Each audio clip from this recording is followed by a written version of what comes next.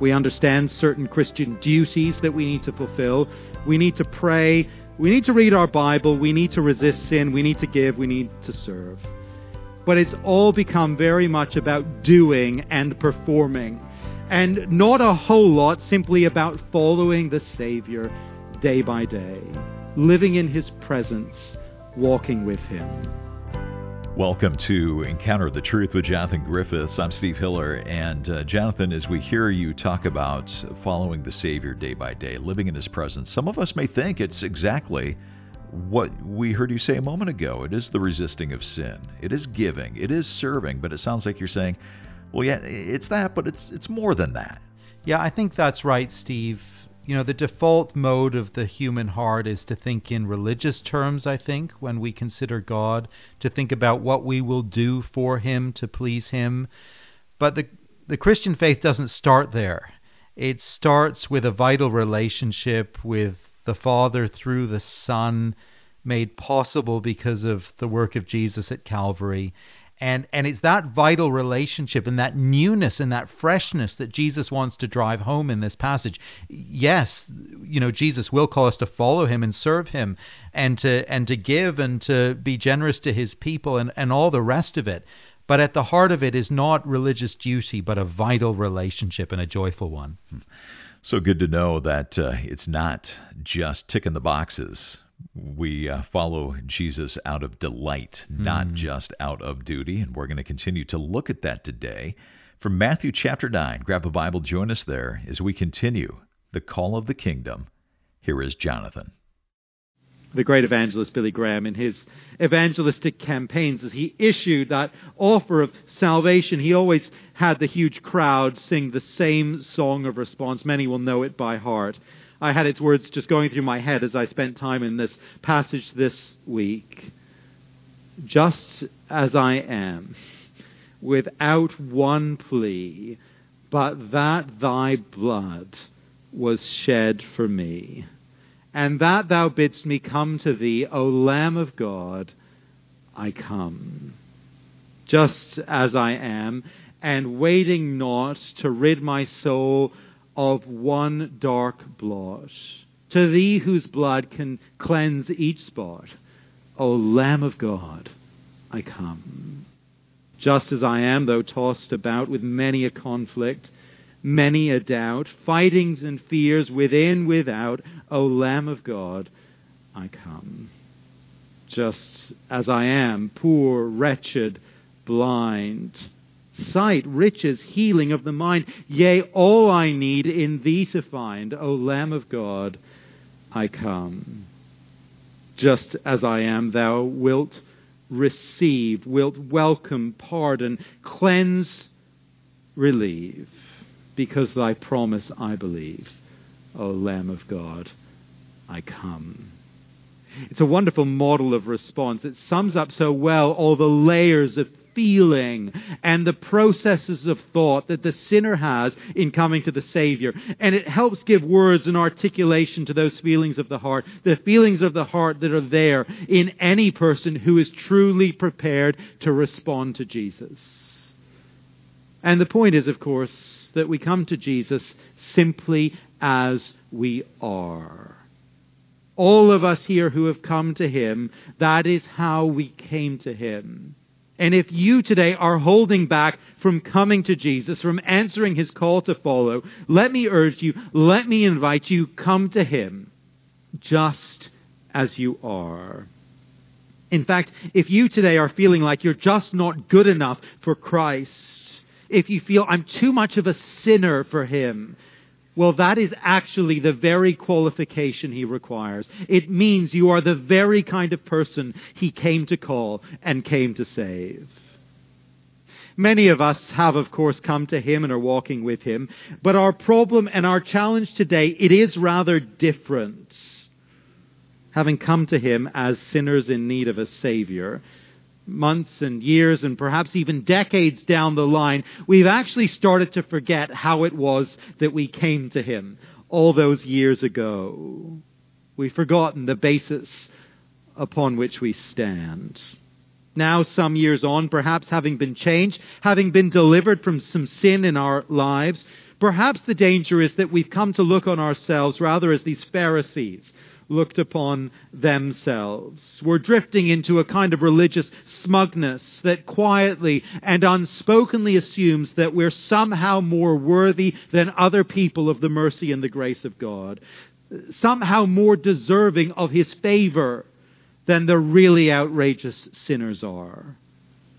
And we forget that we first met Jesus not as religious people with something to offer Him, but as sinners desperately in need of a Savior. Who does Jesus call? He calls not the righteous, but sinners. Next, what does Jesus call us to? He calls us to relationship and not religion. I don't know about you, but when I get talking to people and they find out I'm a Christian or they find out what line of work I'm in, they'll sometimes let slip into the conversation, even a little apologetically, we're not religious. I'm afraid I'm not a very religious person. And when they say that, I kind of want to say to them, well, that makes two of us. I mean, I'm not very religious myself. In fact, I'm not a great fan of religion per se. Now, of course, there is a sense in which Christianity is rightly understood to be a religion. I get that. I understand that. But I don't think that Jesus would be very quick to accept the label of religion for His church or for His kingdom. In coming to Christ, we are not signing up for a religion, for a system of rite and ritual and rule. Our commitment to Christ is different. And Jesus makes that very clear right from the start. There was plenty of religion around in His day, plenty of ritual, plenty of rules, plenty of legalism. But when Jesus called people to Himself, when He called Matthew to Himself, He didn't ask them to sign up to any of those things. His basic call is really quite different. Just notice again the call to Matthew, middle of verse 9. Follow me. That's it. That's all He says. Follow me. And Matthew does that very thing.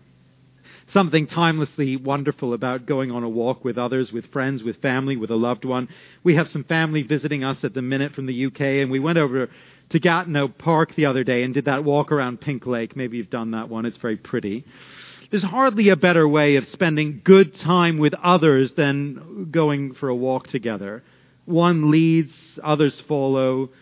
There's conversation, there's progress, there's time, there's meltdowns with the kids, memories made along the way, friendships grow, relationships deepen. One of the most common ways that the Gospels picture the relationship between Jesus and His disciples is simply to speak of them following Him, walking with Him, journeying with Him wherever He goes. It's a lovely picture. And it sums up so well the core reality of the Christian life. When we heed the call to turn to Christ, to turn from sin, to belong to Christ, what we do is not sign up for a religious order or for a set of rituals or ceremonial duties or legal observances. We simply commit to walking with Jesus day by day and following Him wherever He may lead. It is a relationship, not a religion. I know there are many here, many in our church family, who grew up in ritualistic forms of religion and then came to know Christ personally at a later stage. And when that happened, it was a revolution. It was eye-opening. It was a great discovery. It was a complete change for you. Many in this room have that story. But for some here, I just wonder whether that revolution has yet to take place in your life and in your heart. I wonder if for some, even as we begin to think about these things and look at these verses, you're already wondering, do I have that relationship with Jesus? Or do I have something else? A ritualism, a religion, but something short of true Christianity. Well, let me invite you just to hold that thought and to be chewing it over for a minute or two here, because it's significant and I want to come back to it. Once Jesus has made it clear to the Pharisees that the call to follow is a call for sinners, then another group come up to Him with another question and another challenge. Verse 14. Now it's not the Pharisees asking or challenging. Now the question comes from the disciples of John. You'll remember that John the Baptist had this very special and very privileged ministry of announcing the arrival of God's Messiah. We're told that he preached a baptism of repentance, but he didn't yet have the full gospel to proclaim. That would come with Jesus. So the disciples of John, these were Israelites who believed that Jesus was the Messiah, who saw that repentance was needed, who saw that sin was a problem. These were people who came as sinners seeking repentance. That's a good step beyond where the Pharisees were, but they didn't yet know what it meant to follow Jesus, what it would look like to live in relationship with him. That's their need, and that's the gap in their understanding. And so here's their question, verse 14. How is it that we and the Pharisees fast, but your disciples do not fast? Now that is a fair question. Fasting was an important part of life under the Old Covenant. It was a key part of signaling mourning over sin. That's why the question comes up in verse 14 after verse 13. Jesus has just been saying he's all about calling sinners. And so now these disciples ask, if that's your focus, calling sinners to repentance and so on, if that's your focus, why are you not into fasting? It's a reasonable question, and Jesus takes time to answer it, and he does it in two parts. The first part of his answer comes in verse 15. Jesus answered, how can guests of the bridegroom mourn while he is with them? The time will come when the bridegroom will be taken away from them, then they will fast. I guess there are those occasions when we might mourn when a person arrives and rejoice when they leave. Perhaps you sometimes have visitors like that. You stand on your driveway on departure day holding streamers and confetti behind your back, waiting for them just to get round that corner, and when they're out of sight, it is then party time.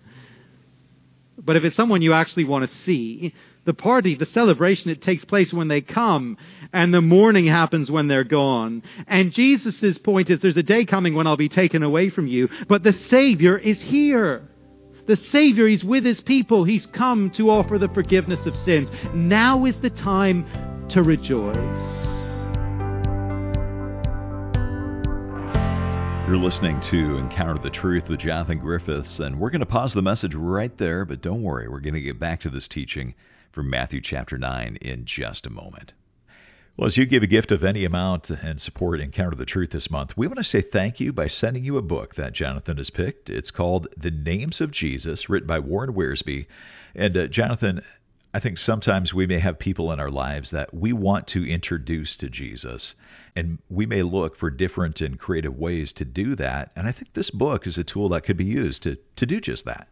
Oh, I think it could. And I often find that I've got a book or a resource that I can hand to people where I sense maybe there's some interest, there's some openness, either to coming to know Jesus for the first time or to growing in him. I love to have something on hand that I can give away. And I think this little book, simple and attractive in its presentation, The Names of Jesus, will be just that kind of resource. And maybe you've got someone in your life, a neighbor or a grandchild or a colleague at work, and you think, if I had something available, I could just hand it on and then prayerfully see how the Lord might use it. I think this could be just such a resource.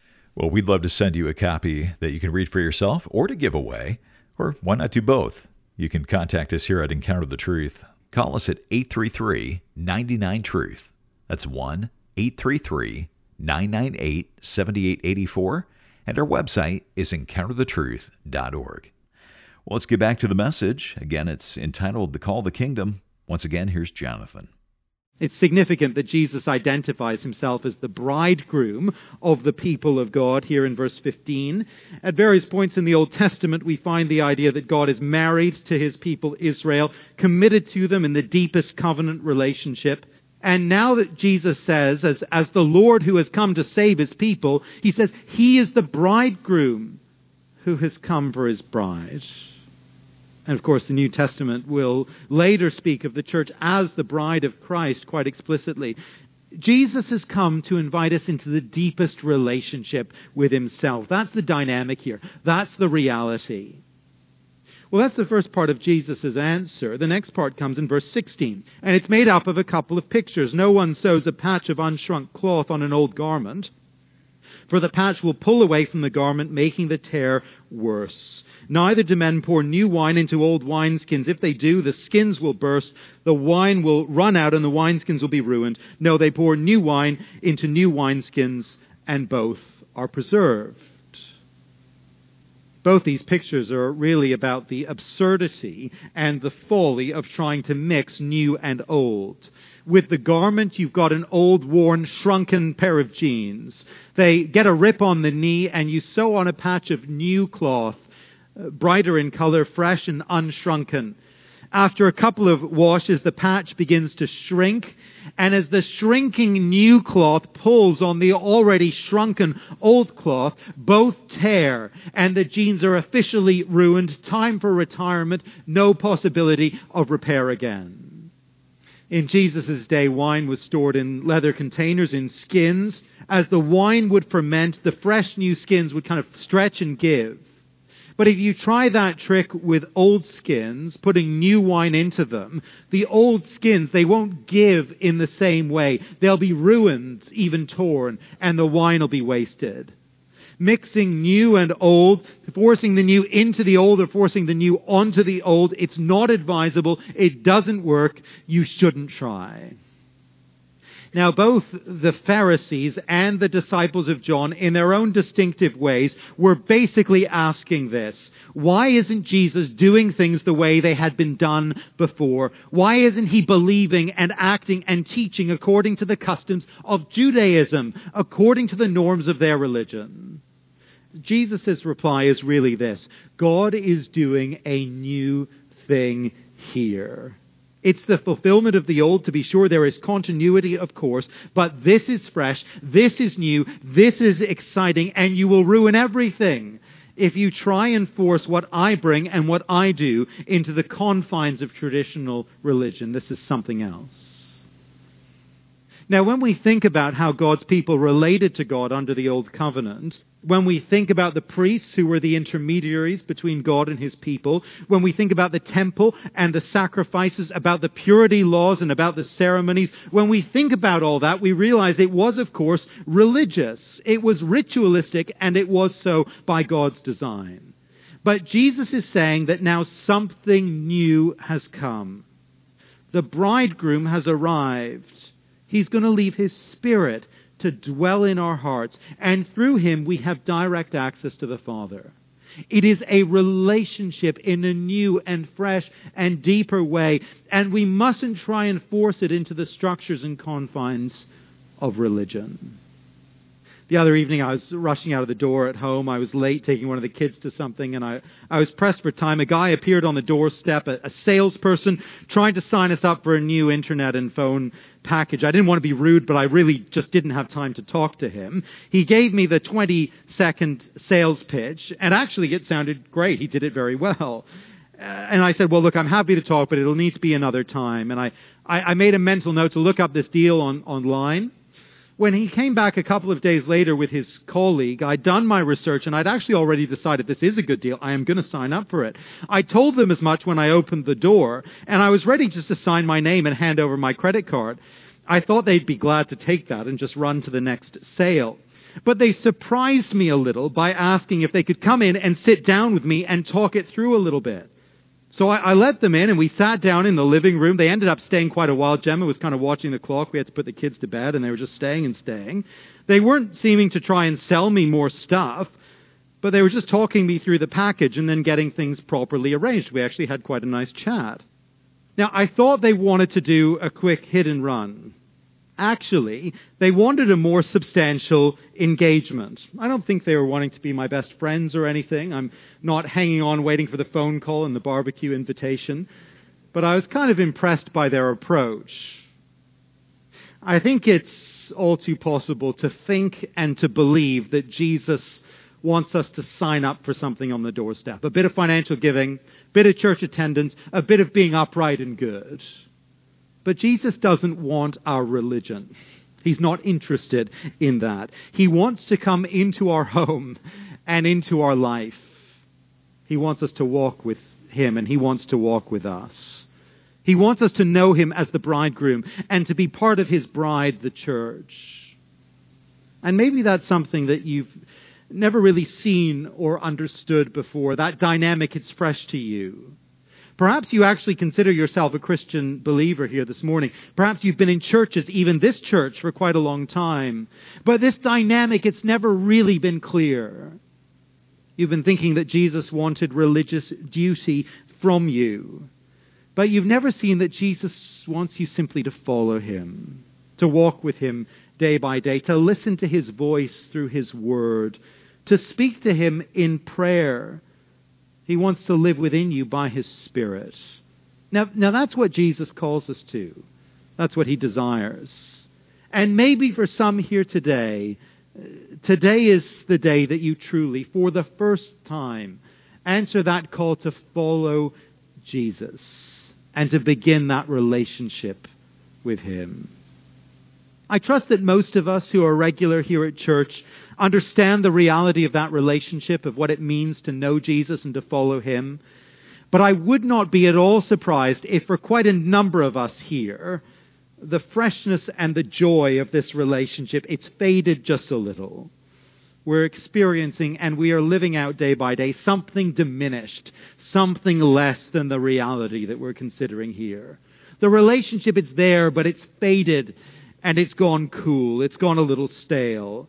And actually, as we reflect upon our Christian life, it looks quite a lot more like religion than it did at first. We understand certain Christian duties that we need to fulfill. We need to pray. We need to read our Bible. We need to resist sin. We need to give. We need to serve. But it's all become very much about doing and performing. And not a whole lot simply about following the Savior day by day, living in his presence, walking with him. And maybe the Lord's invitation and the Lord's challenge for you today is simply to become reacquainted with the Lord Jesus. To remember again what it looks like to live in relationship with him, to follow him, to rejoice again in the freedom of that, to rest again in the security of it. This truth that Christianity is a relationship rather than simply a religion, it's always been a beautiful and a liberating truth. But I somehow think that it has an added wonder and an added attractiveness in our day and our age. We live in a world where there is this great pretense of relational interconnectedness all the time through social media and through technology. We're endlessly texting and emailing and messaging, endlessly gathering so-called friends on Facebook. But I wonder if we're not actually some of the most isolated and lonely people the world has ever known. We have plenty of superficial interaction. We spend far too much time worrying about the fact that we're missing out on the attention and the interaction that all the other people around us seem to be having and seem to be enjoying. And I wonder if our real relationships are more shallow because of it, and our true friendships rarer. It's no secret that vast numbers of people in our society feel hopelessly isolated and terribly alone. And so, to an isolated and a lonely society, Jesus issued this wonderful invitation, beautiful in its simplicity, rich in its significance. Follow me. Go with me where I go, and I will go with you. A call for sinners, not the righteous. A call to relationship and not religion.